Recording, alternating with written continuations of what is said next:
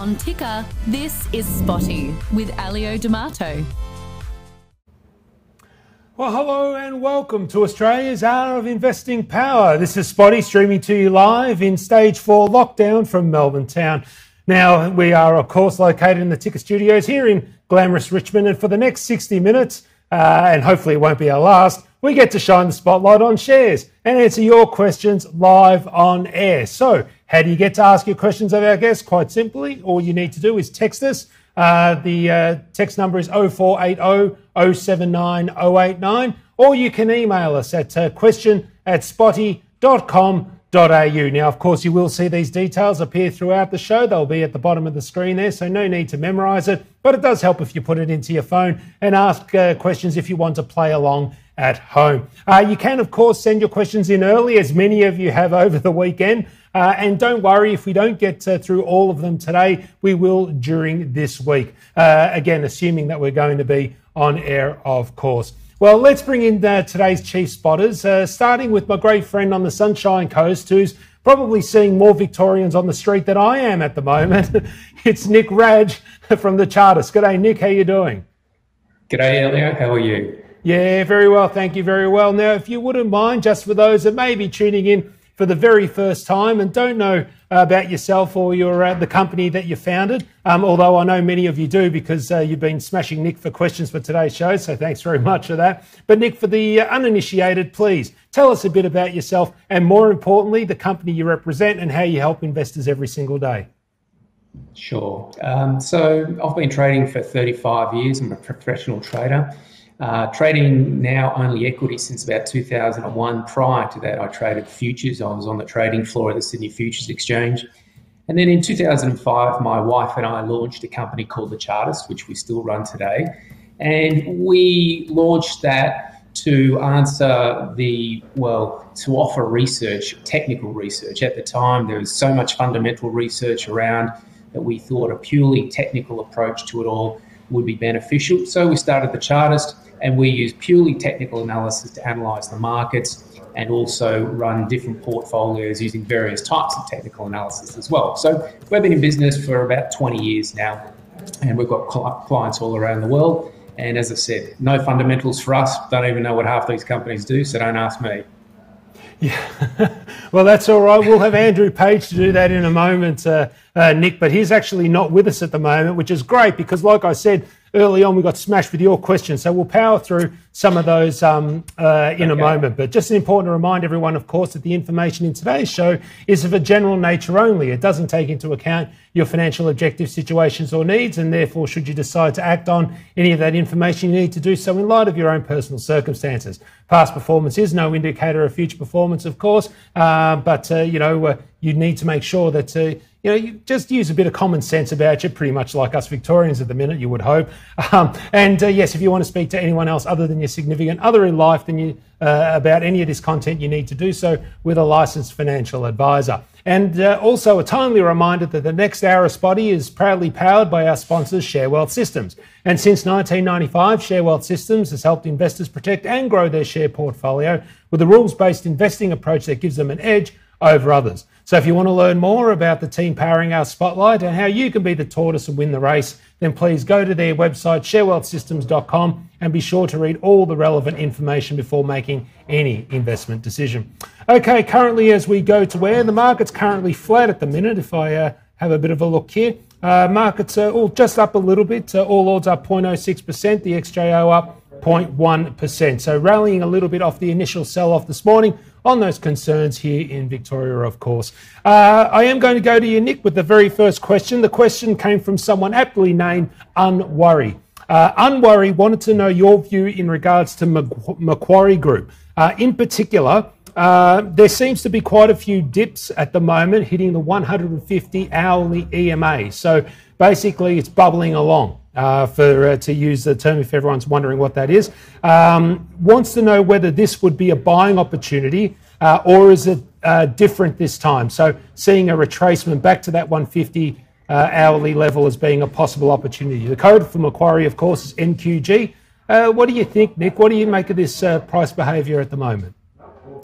Well, off the March lows, Elio, it's been very, very choppy on the way back up. I mean, we are making higher highs and higher lows, which is obviously signal of a bullish environment. But all in all, we're losing a lot of momentum here in Macquarie. The broader market, as you know, has been stuck in a range for about a month and a half now. And after a sell-off, it looks like we're going to go to the bottom side of that range. And if we do that, then one would think that Macquarie is going to be dragged down. It's down a little bit today, but it really over the last month or so has lost momentum. And as such, I would suggest that we'll probably relinquish some of the gains we've made since March. Not a great deal. I think ultimately this market goes higher, and ultimately, therefore, Macquarie will test its highs that it set back in February. But I think in the short term, a little bit of a breather is probably on the cards. Look for it to come back towards maybe $110, somewhere around that area. And depending on the volume on that decline, if that decline actually comes along, if that volume is low, which it has been decreasing, and that's a bullish sign, that would be a buying opportunity. But I'd expect a little bit of weakness in the short term. Yeah, look, that comment you made there about volume is very important for you chartists. In fact, many of you tend to look at volume more than the actual prices for guidance as to where the possible next breakout and move can occur. And that was a concept that you articulated quite strongly in your blueprint for new traders, which you've made actually available to all Spotee viewers. So all you need to do is go to thechartist.com.au/Spotee. And what you will do there is you'll be able to see, just enter your details. And there's this great blueprint. I've checked. It's about 26 pages if you put it out into a Word document, but it's great informative information. And you're going to hear a lot of the concepts Nick talks about today covered or would be covered in that document. So if you want a bit more background in some of those more technical terms, then please download that document, thechartist.com.au/Spotee. Now, we're also joined, folks, by Andrew Page from The Straw Man, who's been able to put his Victoria bias behind, not afraid to get on the wireless because, of course, you can't get COVID over the internet. Well, not yet anyway. G'day, Andrew. How you doing? Good, Elliot. How's things? Oh, absolutely peachy. Yeah, no, loving it down here. Great days going from indoors to indoors, all masked up. It's quite wonderful. But look, for those that don't know who you are, Andrew, even though you're a great friend of the Spotee program, of course, if you wouldn't mind just telling us a bit about yourself and the company that you represent. Yeah, sure. My name's Andrew. I'm a private investor and founder of strawman.com. We're a social platform for share market investors. We try and give people a bit of a platform to share ideas, research, recommendations in a way that's all transparent and very accountable. No, nothing better than that, of course, better than just a hit and miss chat forum, so strawman.com. And of course, it's free to join too, folks. So by all means, dabble in there and see what you can actually learn. And many people have actually sent their questions through, Andrew, and wanting to learn a little bit. So the first one I'm going to hit you with is a stock which has actually been sold off a little bit today. It's down 7.2% to $1.29. It's Accent Group, code AX1. Now, it's from Gary on email, who sent it to a question@spotee.com.au, saying that even though retail is going through a tough time, he's seeing more people in the streets exercising and walking. So he's wondering whether that would be a good thing in regards to underlying demand. Obviously, the market would suggest today's not, but we know that's just noisy nonsense. What's your view in regards to AX1, Andrew? Accent, look, generally as a rule, retail it's a very tough business, extraordinarily tough. And that's just evidenced by the performance of a lot of retailers over time. But Accent has really stood itself apart. It has an excellent history. It has an excellent management team. Owner of the Athlete's Foot, owner of a whole bunch of brands, Hype, DC, and the rest of it. So you would think, right, a very highly discretionary product during a particularly uncertain time economically, and yet they have absolutely smashed it out of the park. I mean, in fact, their most recently reported figures, they saw like-for-like sales up. Digital sales, their online sales, though, absolutely exploded, up 150% in May, which was a record month. In fact, in June, a quarter of all of their sales came through their digital platform. So they have held up remarkably well, perhaps much better than you would expect. And this is a consequence of a lot of heavy investment that these guys made into their digital infrastructure in the last 2 to 3 years or so. So it's really, really sort of starting to pay dividends there. figuratively and literally too. So look, I think it's a great company. Investors just sort of need to have a look at their earnings chart over time, and you just see that what you love to see as an investor. It's that staircase chart, just steadily increasing earnings. And so the real question here with Accent is, of course, how much of these sales have sort of been held up by sort of stimulus measures and the rest of it? Are they in for a bit of a tougher time ahead? Have they seen a lot of sales sort of being brought forward on these digital platforms, but will that continue?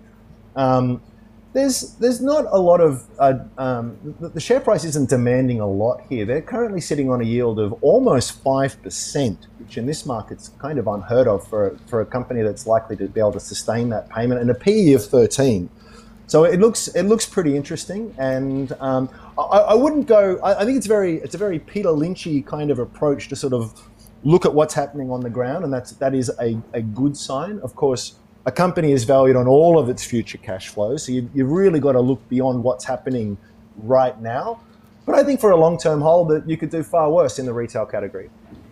Yeah, no, and with a proven business model, they've been able to turn the hype DC stuff around and at least now appear to be going in the right trajectory. But Nick, though, there's three kinds of stocks at the market at the moment. Ones that have gone past their previous highs, two that have rebounded off their lows but sort of now sitting around that halfway mark, and then there's the dogs like AMP and IAG who really should be taken out the back and shot. So this is of the second group. So this one here has obviously come back a bit during that March sell-off.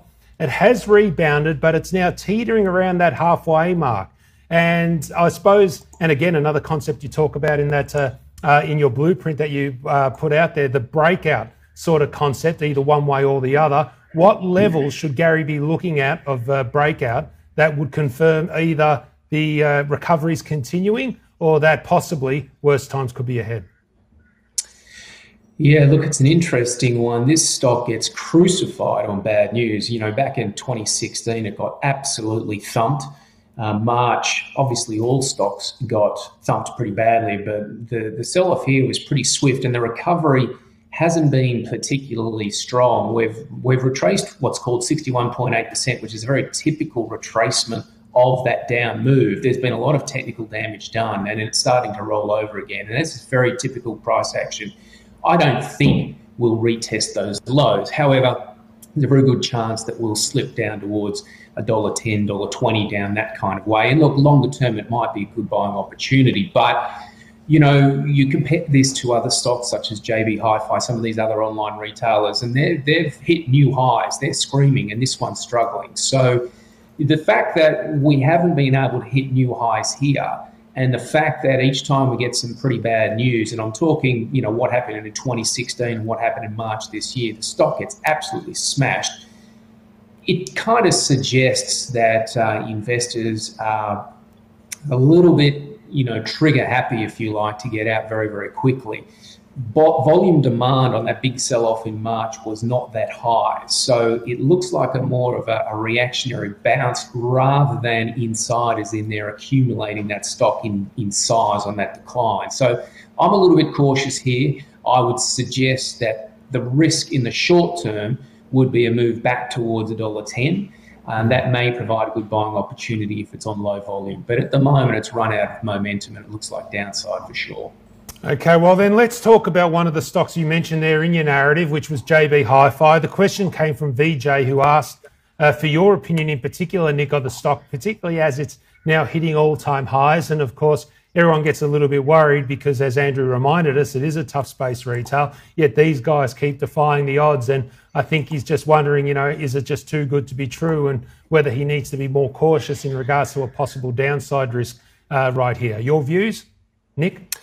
Yeah, well, certainly it's been on fire, as you said. It's recovered all those losses we saw in March, hit new highs. Generally speaking, the first time we test a new high point, such as we're doing now, the stock will pause, and there is certainly a risk of some short-term downside. But it's very difficult to get worried about a stock making all-time highs. Look, here's some news. A stock making all-time highs is not particularly bearish. Why the heck you would sell a stock that's making all-time highs, I have no idea. People do it.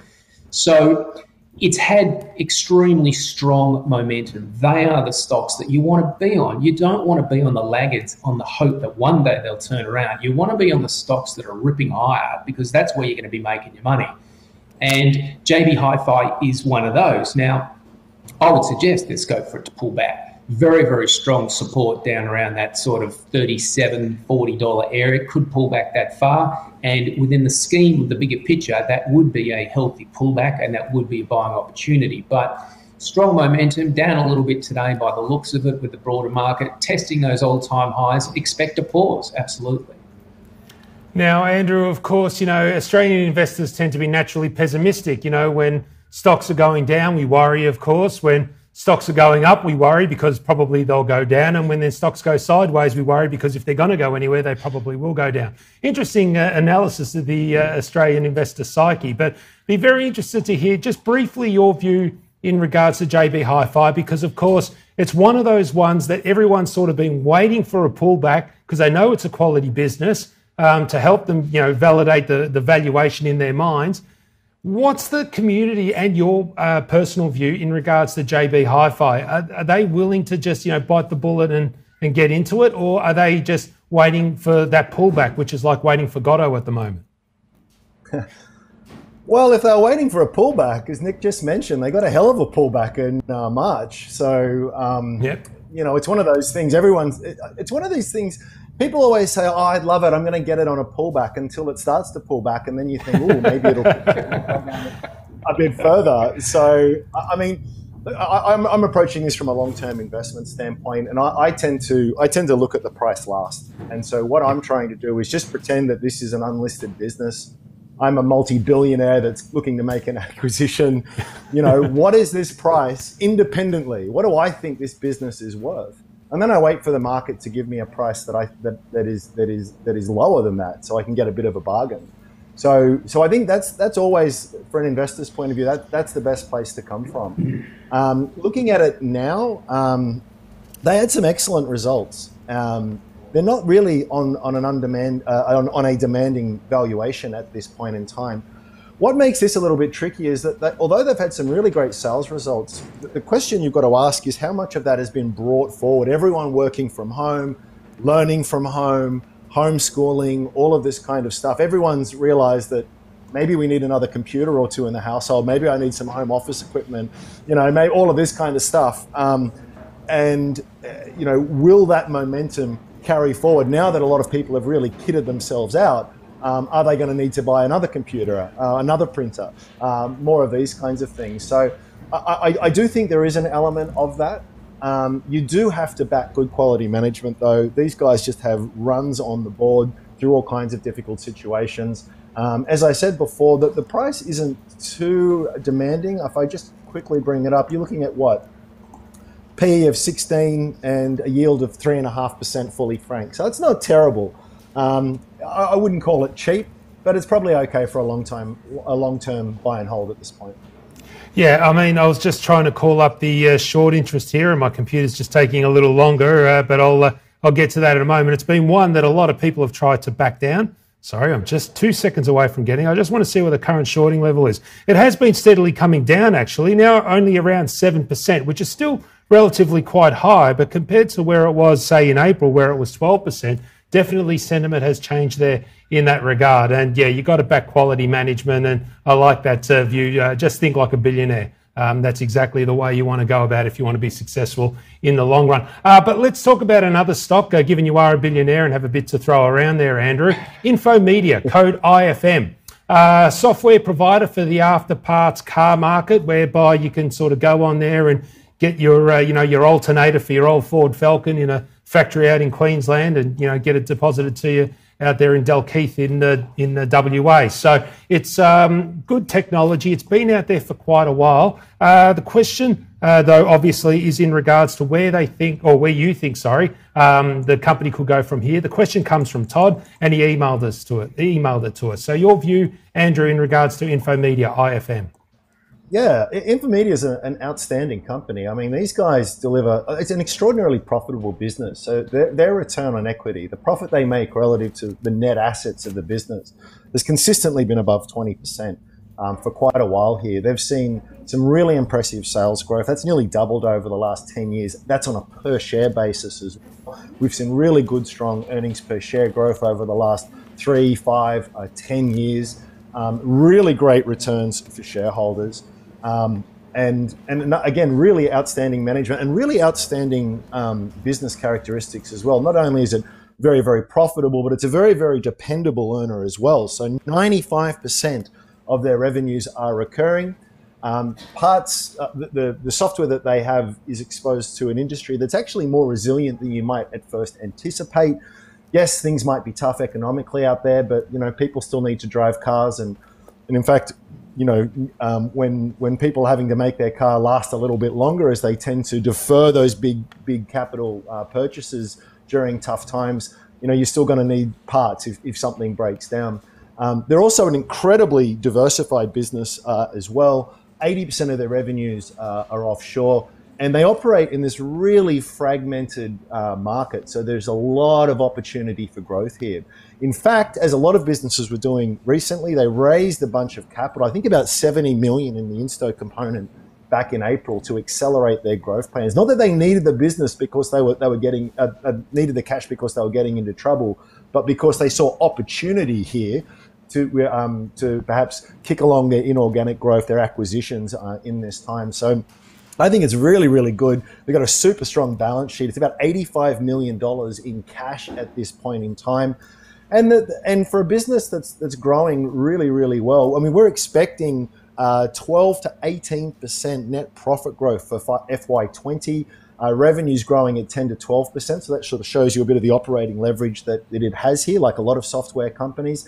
And for all of that, you're still getting, for a growth company, you're still getting a 2% yield, which is about 70% franked, which isn't too bad, and a PE of 33. So I think it's a really attractive business, and I think it's about fairly priced.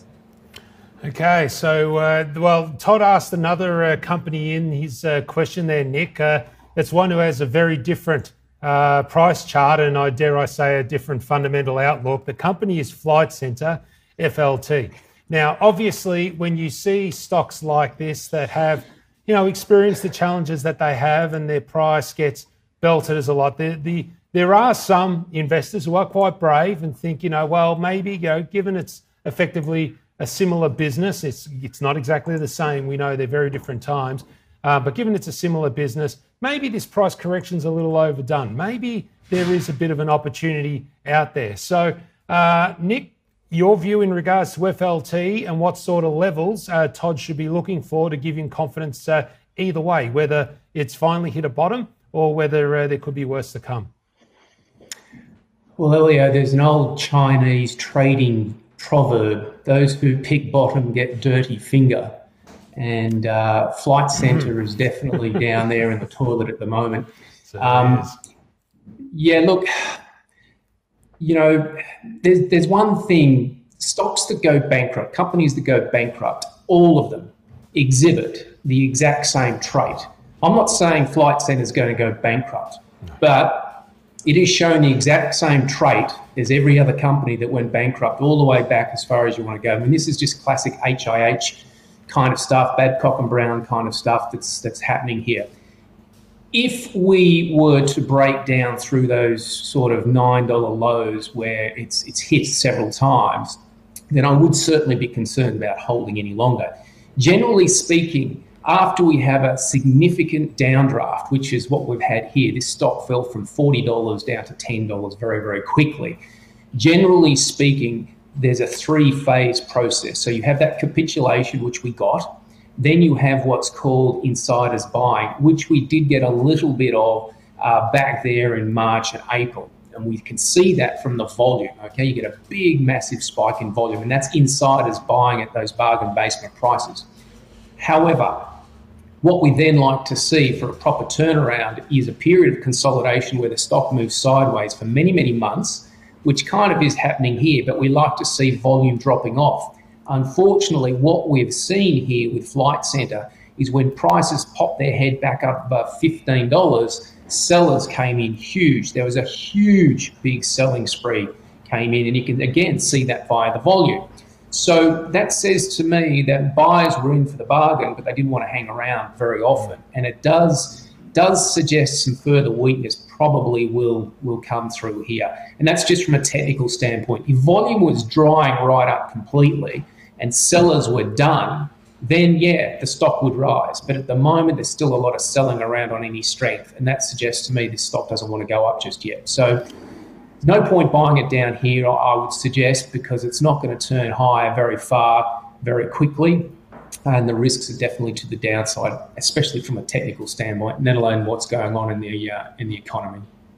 All right then, Nick, I'll stick with you. We got a question on the text machine from Anonymous who wanted our view in regards to CSL. So I don't think there's any suggestion that this one's going to go broke, but its price has had a bit of a pullback, which has left many scratching their heads because demand for plasma is still quite solid. The business itself is going great guns, but it has had a bit of heat taken out of it. And many investors who have made, let's face it, a mozza out of this business for a very long time are just wondering whether the good times are about to end. Has it just effectively hit its peak as a business? Well, of course, who knows in that regard. Sometimes you just got to back that quality team, as Andrew reminded us. But from a price perspective, though, is it looking a little tired at this point, or has it had its rest, and is it looking more reinvigorated?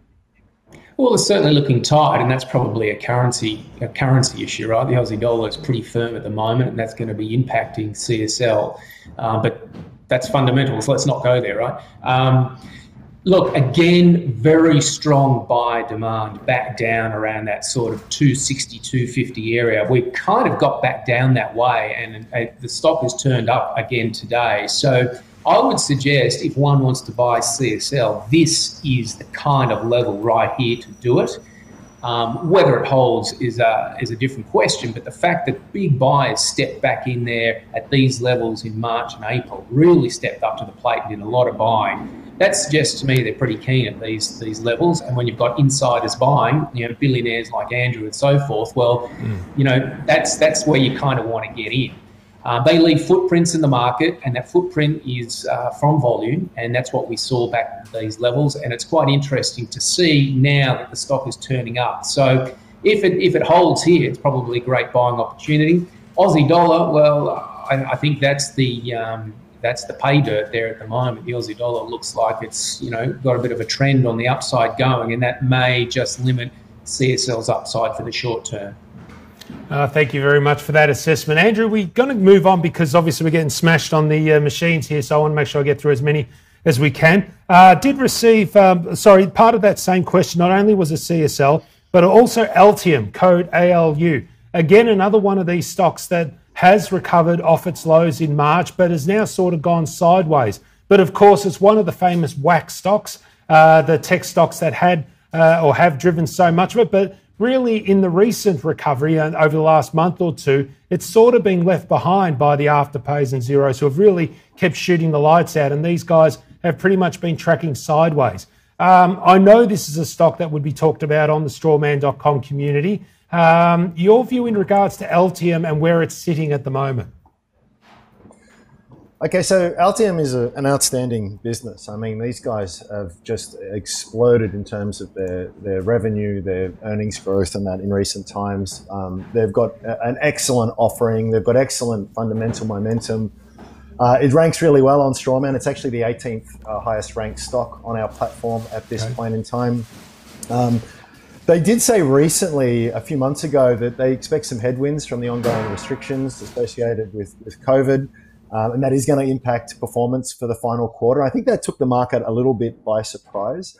It's not that there's anything fundamentally wrong with the business, but this is a case of where the market was perhaps sort of pricing for perfection there. And we see that with, in fact, a lot of these really popular tech stocks at the moment. There's no question that these are phenomenal businesses with very bright futures, but I think a lot of people tend to forget that you can still do really badly in a great business if you overpay for it.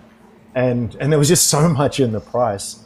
So the other thing that was interesting, they've had this long-term aspirational target of 200 million US in revenue, and now saying that's a bit of a low probability, which is a very big change from the reiteration of that target, which was not too long issued before that. So, look, It's not for me at this point in time. It's still too expensive. I've said that before and have really regretted that, because we've seen very expensive stocks get even more expensive. But you've got to stick to your guns, I think, on this kind of stuff. And for me, it's great business, just a little bit too expensive though. Yeah, I mean, forecast PE, I think, of around 70 at these levels. And, it's definitely paying up. And I'm just having a look here, price to cash flow, where is that sitting at the moment? Around 20 odd. So, yeah, about 47, actually, much higher than that. So, yeah, it's definitely up there still in the nosebleed section, and therefore could be tracking sideways for some time until it gets that catalyst that the market is obviously waiting for. All right then, folks, we're about the halfway mark right now. And as you know, we now do our See the Light section, where we get one of our guests to start up, to walk up to the plate and tell us about two stocks that they're currently looking at that we can go off and do a bit more research on. Nick, you're our first contestant for today. So what are two stocks you'd like to help us see the light on in this current market that we should go off and have a look at? And most importantly, why should we go have a look at it? So my first stock is Appen. The code there is APX. The technical setup is a big basing pattern that we broke out of just a month or so ago. Basically, the bigger the base, the bigger the move. And we had a base there that went on for about a year. And the top of that was at 32.50. We recently broke out of that, and we're now consolidating on some low volume. So we're at all-time highs, or very close to all-time highs here. And technically, it looks very, very strong. Upside potentially $45 somewhere up there longer term. And this is a stock that trends really, really well when it gets going. As you know, Elio, I'm a momentum investor. That's all I do, just follow the trends. And I'm not going to argue with the stock hitting all-time highs, especially in this environment. So if it was to pull back, it could come back to that breakout level, just 32.50. That's a very, very common occurrence. So Appen APX is my first one. Now, the second one is Bapcor, BAP is the code. Some good momentum, like the broader market, has been consolidating over the last few months, but potentially going to retest its all-time highs up there around that 780, 760 area. We're consolidating and breaking out. Friday, the market was sold off quite heavily, but Bapcor went against that trend and broke up and out, and that's a very good sign. And again, today I can see initially it was sold off and it's come back. So there's a little bit of buying going on there. So look, not a huge amount of upside potential. It's currently trading at around 625, but for a short-term move, looking for that to retest its old highs up there close to $8. Yeah, definitely. Well, at least that rebound has been pretty solid. Not much of a retracement back in part of that. And yeah, like you said, it just finds those that support when there is a bit of a sell-off. So there's Nick's two stocks, Appen, APX, and Bapcor, BAP. All right then, folks, just another reminder that if you wish to have your questions answered by our panel, then you need to send them through right now. The email is question@spotee.com.au, or you can text us on Dexter 0480 079 089. And remember, those details appear, so if a question pops up, by all means, do send it through. Remember, we're here tomorrow as well. We've now moved to our Monday, Tuesday, Wednesday cycle. So any questions we can't answer today, we will be answering tomorrow and the subsequent days, if today's any sign, because we've got a heap of them. Remember to also go to spotee.com.au to watch replays of the show and tune into social media in order to keep abreast of what's occurring. And there are podcasts available as well. And now a word from our sponsors, Share Wealth Systems. For those who, you've been in this investing caper for quite a while, you'll know that investing is a marathon and not a sprint. And therefore, we should be the tortoise and win the race of investing life. That has to be our focus. And it's something that Share Wealth Systems has been doing for over 25 years now. Please go visit their website, sharewealthsystems.com, to have a look at it. It is new, so there's some new content to get your head around. Share Wealth Systems is a proud holder of an Australian financial services licence, of course. However, should you wish to talk to someone about shares on a personal level, then you still need to do so with an advisor who's licensed to do so. And past performance is no indicator of future performance, of course, but you don't end up in this game for over 2 decades by accident. All right then, so back to the market. Markets are currently still up a little bit. The All Ords up 0.04%, the XJO 0.07%, so relatively flat day. Really, I think looking for some guidance from the US as to where our market could be heading next on the back of all this COVID-19 stuff. All right, I'll go back to questions. Andrew, I'll throw this one at you. Lifestyle Communities, LIC, is their code. It's a question from Stephen, who emailed us, a question at spotee.com.au. Would like our thoughts in regards to the business. Obviously, real estate, a challenging space at the moment, particularly given revaluations for those retail REITs. But he's looking at a long-term view of the stock LIC, particularly in light of an ageing population. So your views on this one, Andrew? I actually wasn't familiar with this one prior to today, Elio, but and I went into it thinking I'm not going to like it. Aged care, all that stuff, yeah. Aged care, property, capital intensive. You know, it's not. It doesn't tick a lot of boxes, but you've got to give credit where it's due. I mean, these guys have done very well. They only formed in 2004, listed in 2007, and their dividend or their distributions have been fantastic. Growth in assets has been really good as well. These guys focus on a very well-defined niche for them. So these are what they call affordable lifestyle communities for the over 50s, very much focused in the greater Melbourne area. And yeah, it looks really interesting. Dividends, as I say, doubling over the last 3 years, and it is an attractive demographic.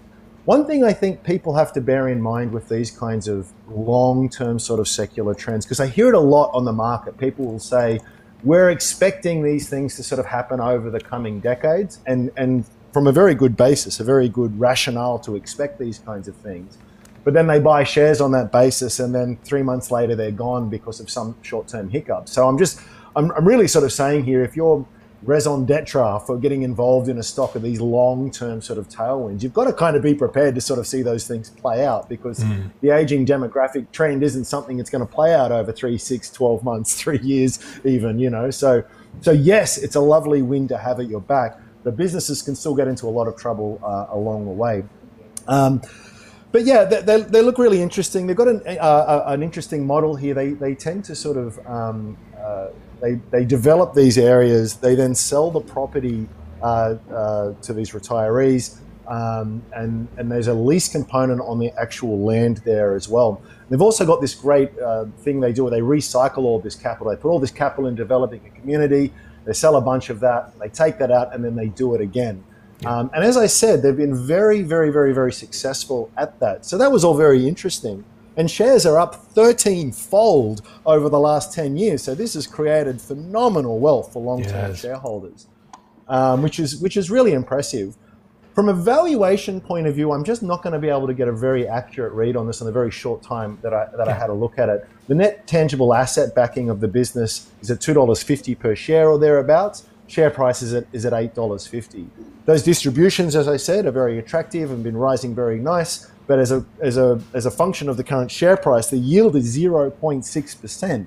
So there's a lot priced in here, and then maybe someone who knows this business better is shouting at the screen right now, because I might be missing something very obvious here. But I'd put it in this category of very interesting, very wonderful history, ostensibly expensive, but there might be a factor here that I'm missing.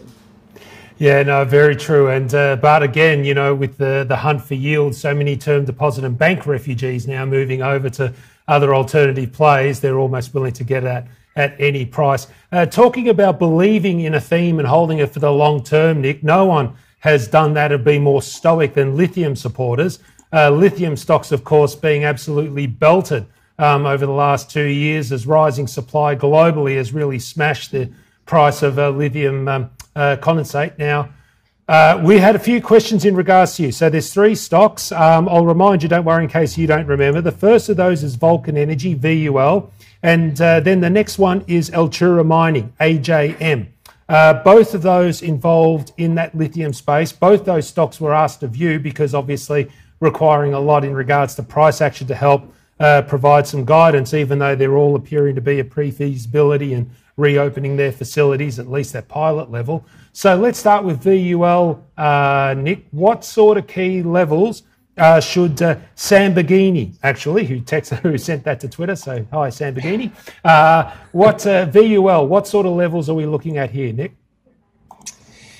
Yeah, well, I mean, that stock has rallied pretty hard over the last few months. It's pulled back off its high of 65 cents in the last couple of weeks.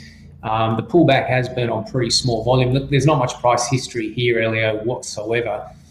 Prior to 2020, it was really not much going on in any way, shape or form there. But been some solid momentum. Unfortunately, what we see with a lot of these specky kind of stocks, they go up like a gorilla and fall very, very quickly. So it's pulled back a little bit. It's done so on light volume, which is actually a very good sign. So look for some consolidation and maybe go again. But support back down there at 35. It's currently trading at 50 cents at the moment. And then Altura Mining, AJM, which once was in the ASX 300, then got booted out. Its share price, again, unfortunately, has been on a pretty big pullback. But is there light here at around 6 odd cents when I last looked at it? Yeah, look, this is your classic example, as I was talking about earlier on, of a stock that's gone down a long way and is now starting to, or has been basing for an extensive period of time. This goes back to around September last year. Stock has been stuck in a range. The top end of that range is about 7.5 cents, and we're just tapping on that door at the moment. So if it got up through 7.5 cents, I'd be pretty interested in taking a closer look at that, because that's a solid breakout from a big base. Potentially, that's a good turnaround story right there. Another one that looks very similar and that I do track in the same area is Pilbara. PLS is the code. Exactly the same setup, big basing pattern. It's looking to tap on the door at the 40 cent breakout level. So I think those two look particularly better. Coming out of a base is always a very, very good thing. Some interesting times there. But they've been hammered over the last few years, that's for sure. Yeah, and Elon Musk obviously trying his best to not only boost lithium markets, but nickel as well. That'll be interesting to see how that plays out. But Andrew, we're going to the other end of the market cap spectrum, to the mighty behemoth itself, CBA. Question comes through from Bernie, who texted us on 0480 079 089. He says that he bought some CBA shares at the dip. Obviously, presumably that's March. They've risen, or they did rise to $74, but they've now had a pullback towards 69. And he's thinking in retrospect, it may not have been a good decision. Basically, he was being opportunistic. He received the benefit from that. And now he's wondering in regards to whether he should wait for that financial report, or should he dread it and possibly look to book the gains that he's made. Now, obviously, we can't tell you what to do on a personal level, Bernie, but I'm sure Andrew's got a view in regards to CBA, and no doubt he'll throw a comment about all the banks too. So, Andrew, take it away. Well, last time I was on, Ilya, you asked me about NAB, and I gave an incoherent rant for about 5 minutes on why I don't like them. So that's all right. You turned people off it, so it was great. That was a good outcome. Well done, Andrew. Look, banks hold such a special place in investors' hearts. Particularly older investors who have been with them for a while, and undeniably they've delivered some phenomenal long-term returns, but I think when we look at more recent history, it's been pretty ordinary. Shares in CBA are below where they were a year ago. They're below where they were 3 years ago. They're below where they were 5 years ago. It really hasn't been a great investment. You take away dividends. Even with dividends, it hasn't been great. Take away dividends, it's been really awful. Particularly what we've seen in comparison to what's happened in other parts of the market, in particular technology. So I just think that the banks, they're in for a really, really, really tough time. We're going to see some big increase in bad and doubtful debts. We haven't really seen this being played out just yet, because we've seen repayment holidays come through, as again I mentioned before, a lot of stimulus that's sort of out there. I really worry though what happens when a lot of this is all sort of taken away. Dividends are almost certainly going to be cut in my view. I think a lot of the things that lifted the banks up sort of between the last couple of decades, these structural factors are no longer as dominant as they once were. We've seen the potential for a lot more disruption from technology. We've seen, I think, a lot of worrying concerns in the housing market there as well, which has really been the biggest driver for the banks. And trees don't grow to the sky, so at some point it's just going to get harder and harder to stretch that rubber band. So I'll just leave it there. It's not for me. Look, the thing that you've got to remember here is that if you want to buy some shares in CBA and you hold them for 10 years, you'll probably go okay. You know, it's not going to be anything to write home about, but it'll be okay. But as an investor, you're really trying to maximize your return on a risk-adjusted basis. And when I look at, there's 2,000 other stocks out there, I think there are dozens that are far superior to CBA from a risk-reward perspective. Okay, Andrew. So the follow-up question then is in regards to those competitors you were talking about. It came on Twitter. Les and Darren, I've combined your questions together to try to create a little bit of a narrative here. Because, of course, what would a show of Spotee be without talking about the buy now, pay later space?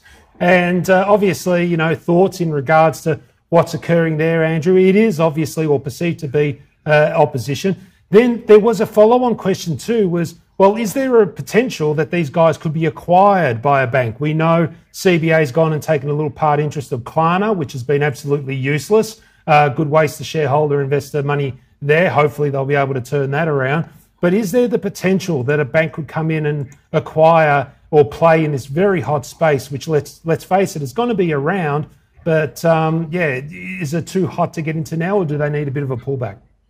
I think it's way too hot, but then you could have asked me that 20% ago, and we've seen what's happened. So it's a real head scratcher after pay. I mean, yes, the business has performed exceptionally well. Yes, there's a wonderful opportunity, but I'm just thinking longer term. I mean, where are the competitive advantages here? The real durable, sustainable kind of ones. That yes, it's a hot sector, but every second day there's a new offering launched into the market. I don't know if the loyalty is there from a consumer standpoint that a lot of people assume that will be there. And it comes back to, for me, it's that price for perfection and then some kind of argument that, let's say that over the next 5-10 years, Afterpay continues to sort of dominate in this space. Well, it's kind of in the price and then more. So I really don't get it. Now, I could be completely wrong on that, but I wouldn't be too annoyed if I missed out on it. Investing is all about, as far as I'm concerned, staying within your circle of competence. And I'm really happy to put my hand up with this one and just say, I don't get it, particularly at these valuations. So I'll be looking elsewhere. Yeah, and you've got to remember, a reminder from Tony Lacantro, who was on a few weeks ago, where he reminded us that the key to Northern Star's success wasn't that gold prices kept going up or that they found more gold. What they needed was a big correction in the actual whole gold industry to then create value so they could go out and buy some great resources at bargain basement prices so that when things return to normal, they'd go up. So the idea of being bought out by one of the big four, these guys, look, possibly one day, possibly if the bubble does pop and they're looking to support that, but probably not at these elevated levels. Now, wise Nick, given that profound observation in regards to Confucius, given I look at four walls all day now, I might take part in that, given I scratch my backside all day. Another one of those stocks, DXN is their code, DXN Limited. Now, very small business, no one would know about it except for one thing. It's involved in data centers. And everyone has seen the next DC, everyone has seen Macquarie Telecom, and by assertion, everyone's now looking for the next data center that's going to shoot the lights out. This is potentially one of those, although if you look at its share price, it doesn't look like anyone else is buying into it. So is this another one where I need to find Zen, or is there some life for this one here? The question asked from Costa, of course, all due respect, Costa, I'm just trying to add a bit of humour in this very depressed life that I'm living here in Victoria. Your view in regards to DXN, Nick? Yeah, well, interestingly, there's a lot of volume coming to it in the last few months. Obviously, that's a lot of speculative money that the stock went from 1 cent to, I think, up to 4 cents and has now been rejected. That level up there at 4 cents is a big line of resistance. It's been in place for a year and a half now. It was support, it's now resistance, and I wouldn't be touching this stock unless we got up through there again. Certainly no real signs of a turnaround at this stage. Up until a couple of months ago, this thing hardly traded any volume whatsoever. So I don't know, it looks like a bit more speculative punting going on in that one, mate, rather than anything sort of more fundamental to me. But from a breakout perspective, 4 cents is the level I would only get interested in. Yeah, I think a little bit hard there. I just had a look at its longer term price here, obviously on a big turnaround there. Look, I know you're not a fan of property trusts, Andrew, so we'll just remind that. But one I think you would have heard of before, and in my view has been the stellar in this space for a few years now, is Charter Hall, code CHC. Slick Rick has sent it to us via the text machine. He'd like to know our view in regards to Charter Hall. Interesting because it's held up again quite well relative to a lot of others. It's got its fingers in a number of different pies. Is that its saving grace? Is it diversified enough to ride out the short-term volatility in the whole property space?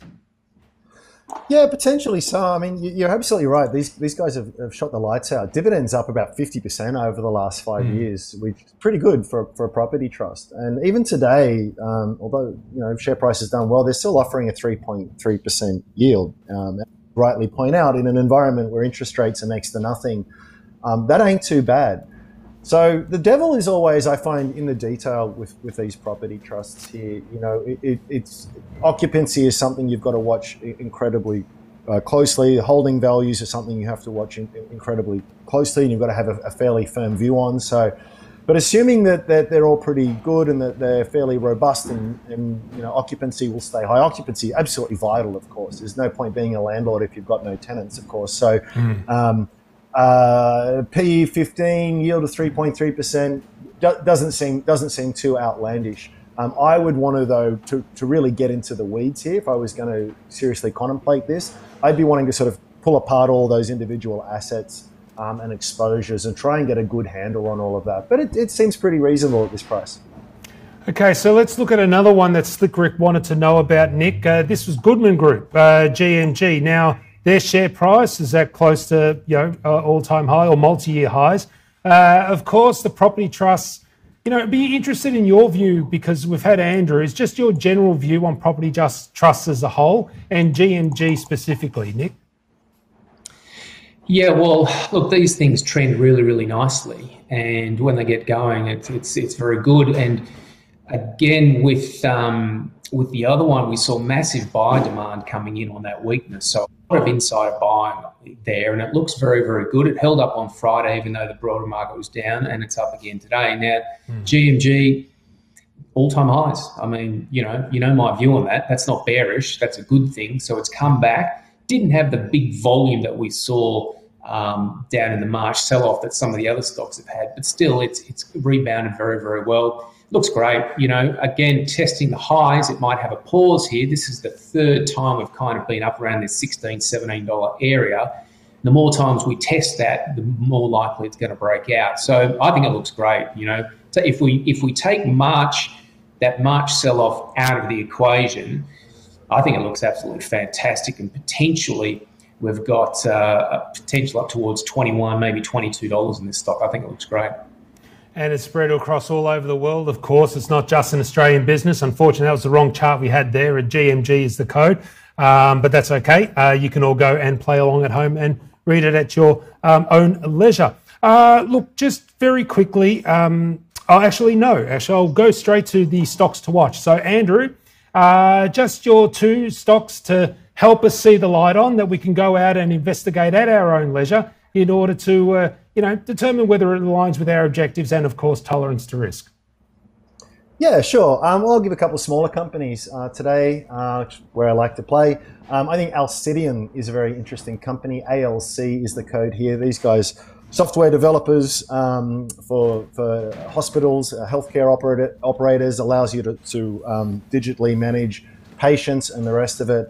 They've had some really encouraging growth in recent times. Their fourth quarter results came out not too long ago. Record cash receipts, cash flow positive, $16 million of cash in the bank.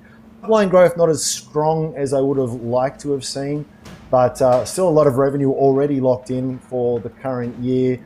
They've actually had a bit of a benefit, dare I say, from this whole COVID palaver. In the sense that it has seen an increase in inbound inquiries and the rest of it. They've done some nice pivots there too to sort of ramp up that part of their offering to allow doctors to manage the patients from home and the rest of it. I actually think that you look at this and it's one of these companies that you think, yeah, another technology company trading on a very high sales multiple, about 8 times sales at this point in time. Yep. But what's interesting here is that they're coming off a very, very low base, and it's growing very fast as well. So, you know, if you've got $1 in sales, it's not hard to, you know, have a tenfold increase in your sales. So you've got to look at it in that perspective. So I think they're very, my working assumption at this stage is I think they actually hit about 50 million in sales by 2023 and be operating at a fairly decent net margin at that point in time. We got a bunch of detail on Strawman. It's a pretty highly ranked stock there, so you can go and check it all out. My valuation's about 18 cents per share. I did revise that down a little bit after their most recent results, but it still represents a good premium on the current price. So I like that one. I know we're running out of time. Need to be quick with the second, yeah. I'll be very quick, and I've mentioned it before. It's EnviroSuite, the one I was very passionate about, sub 10 cents, and really sold down above 20. But it's all now back at about 14, 15 cent mark. These guys made a very big acquisition recently. They're on track for $100 million in sales in the next few years. They're one of these companies that are very small but dominate the niche that they're in, and it's a very fast, rapidly growing niche as well in terms of remote environmental monitoring. So I like that a lot. I think shares there are probably worth at least about 20 cents each. All right then, so that's all we have time for, folks. So on that note, we thank Andrew Page from the Strawman, and remember, go to strawman.com in order to sign up and join Australia's largest real community. Thanks, Andrew. Thanks, mate. And to Nick Raj from the Chartist, who's kindly made available to all viewers of Spotee 101 in technical analysis. If you don't know it, you really shouldn't be looking at the charts, and that's at thechartist.com.au/Spotee. Thank you, Nick, for your time today and for making your blueprint available to everyone. Great. Thanks for having me, Elio. And stay tuned to all the social media channels for what's coming up next. Thanks to our sponsors, Share Wealth Systems, for keeping the lights on.